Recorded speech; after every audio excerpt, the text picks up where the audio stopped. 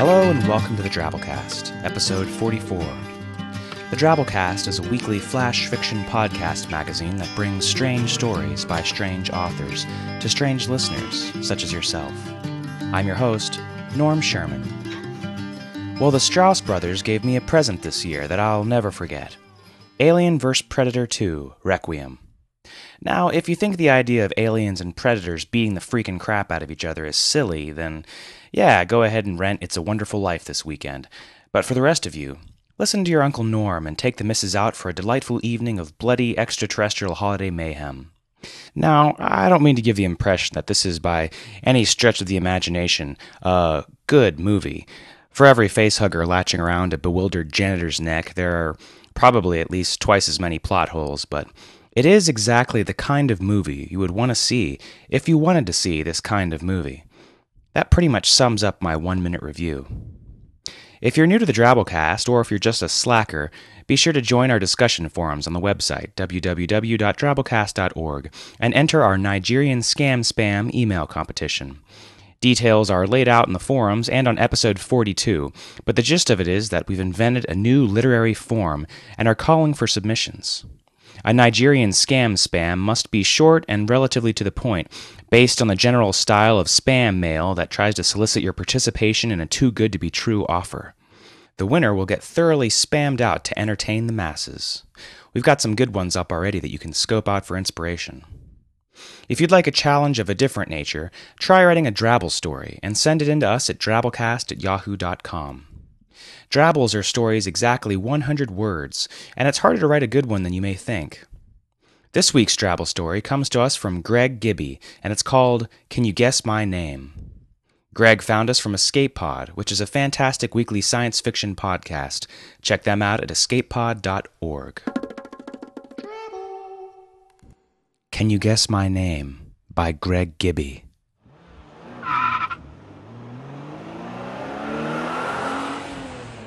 After Rob stole the car, he couldn't remember why he had. The theft was clean. No cops were following, and no one seemed to care that his window was rolled down in January. The soft percussion intro to Sympathy for the Devil rang into his car. He answered the phone. "Thanks for stealing my car," Rob screamed. The voice over the phone belonged to the horned man sitting in the back seat. "Pull over. I have some contracts for you to sign." 20 minutes later, he changed his cell ring to Come Feel the Reaper and drove off alone.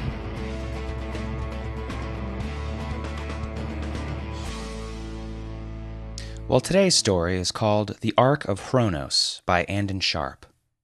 Andon writes stories in Seattle, where he frequently imagines going back in time to his high school days in the 70s and asking out the girl he was in love with, instead of dating the girl his mother liked. You've heard Andon here before with episode 32, The Warden's Last Day, and we're happy to have another story by him. So, without further ado, The Arc of Hronos by Andon Sharp. The dentist's pick dug around the fossil, and sharp bits of ancient clay flew about Joe Freeman's tanned face like gnats. Safety glasses kept the jagged grains away from the paleontologist's sky-blue eyes and auburn hair. The fossil was a jaw, judging by the lower incisor that protruded from the concrete-like matrix. "Any results, Jill?" asked Robert Freeman, Jill's husband. "You've been poking at that hunk of dirt all morning." "This hunk of dirt is like nothing I've ever seen," Jill said. "Look at this tooth. I think it's modern, but the matrix is 200,000 years old, if the dating's right." She frowned, returning to the sample with her pick. Robert squinted at the specimen. He sipped water from a bottle, wiping his high forehead with a bandana. Sweat trickled down his graying hair to his strong chin. "Honestly, Jill, I don't know how you've managed to survive this heat all these years." "Spend a few seasons digging in East Africa and you get used to it," she replied, lying a little. The lizards and the flies were the only ones enjoying these 100-plus-degree days. "Believe me, there's been times I wished I worked in your air-conditioned truck." "Well, I'd invite you in, but there's hardly any room for me and the boys," he said. "Are you sorry you came?" Jill asked, lifting her head from the fossil. She'd suggested this valley for her husband's experiment. If this technology worked, he'd get any physics post he wanted. Princeton, Columbia, and Oxford had already approached him. While he impressed the world with his flashy ideas, she was happy with the traditional, plodding universe of a teaching post with a nice research grant now and then. She'd be happier, though, with a husband who was more attentive. Just maybe this project would save their marriage. Sorry? Of course not, Robert said, standing to his full 6'4" height. He smiled his trademark mile-wide grin with a single gold crown, and her heart melted. I got an email from Nagoya. The Keiretsu? Yep. They're practically offering me a blank R&D check if Hronos works. You know it will, Jill said, keeping her doubts to herself. The tests had gone well so far, but she thought he was rushing things. Are you on schedule? Actually, we're pushing the next to last test up to today. But have you checked everything? Robert rolled his eyes impatiently. I know you'd prefer that I go slower, he said. Well, professors in their insulated rooms can wait for results, but the Keiretsus of the world won't, and I'm inclined to fall in with the latter. Jill laid her pick on the table. Don't worry, honey, Robert said. Everything has gone well for 6 months. Luck is with me. Why would Hronos break now? Jill watched her husband head back to the physics truck, and she returned to the fossil, picking off more matrix around the incisor. She felt a bit dizzy, though from mounting worry or the heat, she couldn't tell. Anash, Jill called, looking for her assistant. Yes, Dr. Freeman. Born in Hyderabad, Anash was a doctoral candidate on his first dig. I'm taking a break. No problem, Doctor, Anash said, his black eyes shining. I've almost finished checking those measurements. That tooth. He nodded at the incisor. It looks homo sapien. It could be the oldest ever. This could be huge, Doctor. Jill grinned happily and hugged Anash. Then her buttoned-down professionalism took hold, and she composed herself. Opening the door to the physics truck, she found her husband, along with his assistants, Sven and Antonio. I need to cool off, she said. Well, welcome to the fridge, then, said Antonio, gesturing to a rolling chair. The air in the truck was chilly and stale. We're just about to try another dry run. Jill sipped her own water bottle and studied the 3 monitors along the wall. Her husband was engrossed in a computer readout. Each of the monitors were focused on a dog in the center of a small room, which was in the portal truck a few feet away. The dog was sitting placidly and wearing a thick collar. Ready here, said Sven, a graduate student from Stockholm. On my mark, Robert said. 3, 2, 1. Sven hit a switch, and the image on the 3 monitors went brilliant white. The light faded, and the dog was gone. Time matrix is nominal, Sven said. Power at idle. We're good. Great, Robert said. See you boys in an hour. He turned toward Jill. Oh, honey, I didn't even see you come in. Did you see the run? I did. How's everything going? Damn near perfect, he said excitedly. If this run is successful, I'm going tomorrow. I'll make history, sweetheart. We'll make history. He kissed her hard on the lips. Jill's heart leapt for her husband, though it was soon replaced by the dread every wife feels at the departure of her mate to a far-off place. She trusted her husband's faith in his invention, but there was always a chance for error or something unexpected. Robert was doing more than traveling in space. 5 of the world's leading physicists had confirmed his calculations of the curvature of space-time, and he had harnessed their power to fulfill a dream as old and as powerful as the dream of human flight before the Wright brothers. His ideas were simple and elegant. All you needed were a few trucks of equipment and a small nuclear reactor, and you could travel back and forth in time. When Robert had asked his wife where he should go on his first time trip, the answer was easy: the beginning of humankind. She had studied humanity's earliest origin since a 7th-grade science project. A year ago, she'd invited him to her next field dig, and here they were in a wind-blown East African valley. 200 millennia ago, this place had been a dry savanna, and many speculated that it was the birthplace of early man. But Jill wanted more evidence to prove it. That is, until Robert said he would bring her the proof, himself, from the past. The scientist in Jill was skeptical of Robert's wild promise. There was no substitute for patient gathering of stones and bones. But the wife in Jill hoped the project would pull their partnership out of another kind of valley, the kind that grows between two people whose lives diverge. The old emotion, though muted, was still there, but they had little to draw them together in their middle years. Unlike many men as they aged, Robert became more adventurous, not only intellectually but physically, almost to the point of recklessness. On the other hand, the years made Jill more circumspect, and she found emotional sustenance in the steady hum of conversations among colleagues. She hoped that by working together in proximity, if not on the same project, something new would spark between Robert and her. "Time to bring Missy back," Robert said. "Getting the tracking signal," Sven said. "Power is at maximum." A moment later, the dog appeared in the monitor. Her tongue was hanging out, and she was panting heavily. Something was wrong. "Tony, take a look." "She's hurt. There's a laceration on her leg." Jill looked at Robert, who seemed unconcerned.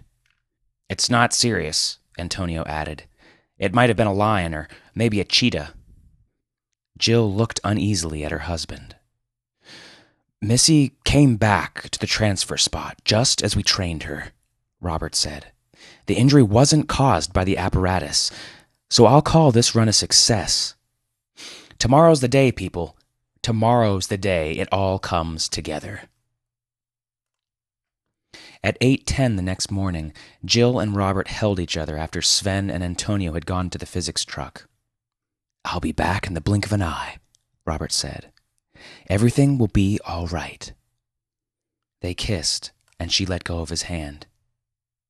She watched in the physics truck as Sven and Antonio sent her husband back 3,000 lifetimes. The students fidgeted nervously as the clock ticked. As the 30-minute mark approached, Sven watched his computer screen as if divining his future. Something's wrong," he said. I'm not getting the tracking signal." Jill's heart skipped a beat. "What's going on?" "Jill, don't worry," said Antonio. "Run the retrieval program, Sven." The big Swede hit a few keys as 3 pairs of eyes went up to the monitors. Nothing happened. "Okay, we try the fallback program. That means wait 1 minute and try again." The 60 seconds passed agonizingly slow. When the minute was up, Jill watched the monitors along with the 2 assistants. Her husband did not appear. For the next 3 hours, Sven and Antonio ran every version of the retrieval program that they could find, and they rechecked every piece of equipment. They could find nothing wrong. Robert Freeman, physicist and inventor, had disappeared without a trace. Jill cried hard in the camper, a Nash at her side. She waited as one who does not know the fate of a victim swept away by floods or lost in the mountains. Closure was impossible. After nearly a week of around-the-clock attempts, long after Robert's supplies would have run out, Sven and Antonio gave up their attempts at retrieval. Through her shock and grief, Jill let go, believing it was better to move forward than to hang on to lost hope. The digging season still had a few weeks left, and as Sven and Antonio said their goodbyes, Jill returned to the jaw embedded in the hardened clay. Tuning out almost everything, rarely eating, barely sleeping, she painstakingly picked away at the matrix.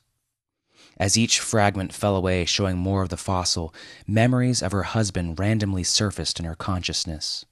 The fights, the makeups, the sick kids, all the experiences of marriage and family. After a week of work, the memories pressed on her heart like the layers of earth that once entombed the fossil, and she lost her discipline, nearly hammering at the jaw in grief. Then, a 5-centimeter chunk of matrix fell away, revealing the rest of the jaw all at once. Jill screamed, and Anash rushed in, fearing a scorpion or a wild dog had attacked. "What is it?" Anash asked. "What's wrong?" Jill stared at the jawbone, shaking, and Anash picked it up. On the first premolar, dirty and pitted but unmistakable, was a modern gold crown.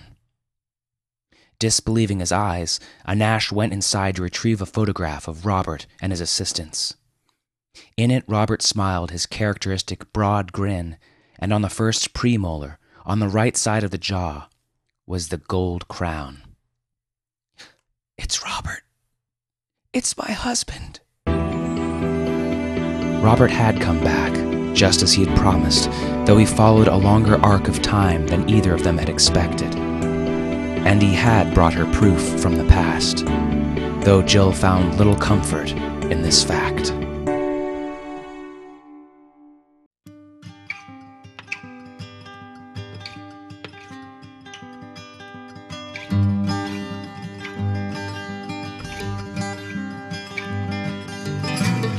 Well, that was our story. I hope you enjoyed it. If there's one thing the 80s did in shaping my impressionable teenage mind, it was forever welding the concept of time machines with DeLoreans. Even in this story, with no mention of a hot rod car, I somehow pictured 2 flaming tire tracks smoking up the lab after Robert vanished. Another unfortunate side effect of the 80s on my imagination was Teen Wolf. Now all the werewolves and stories I read look like Michael J. Fox in my head. Well, time for some warm aggression of a different sort. Feedback on episode 38, The Trifecta. The Trifecta was a special we did of 3 contrasting shorter stories: Witness by Susan McEllerin, Wigan's General Store by Basil Godovenos, and Pork and Steak Eye Meet Phelan Shepherd by Graham Fielding. KTW thought Witness was just right, but the other 2 stories would have benefited from being a smidgen longer. T. Baker said, "There are many clever ideas which should only be told in short form. I think all 3 of these fit that criteria. Any extension would have diluted the concepts into blandness.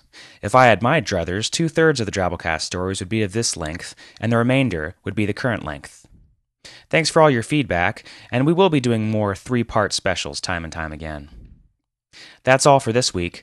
Tune in next week for more flash fiction of an atypical nature. If you're still in the giving mood this holiday season, feel free to donate to us via our donations link on the website. You can now find downloadable MP3s to past episodes in the Drabblecast warehouse, a link to which is also on our website.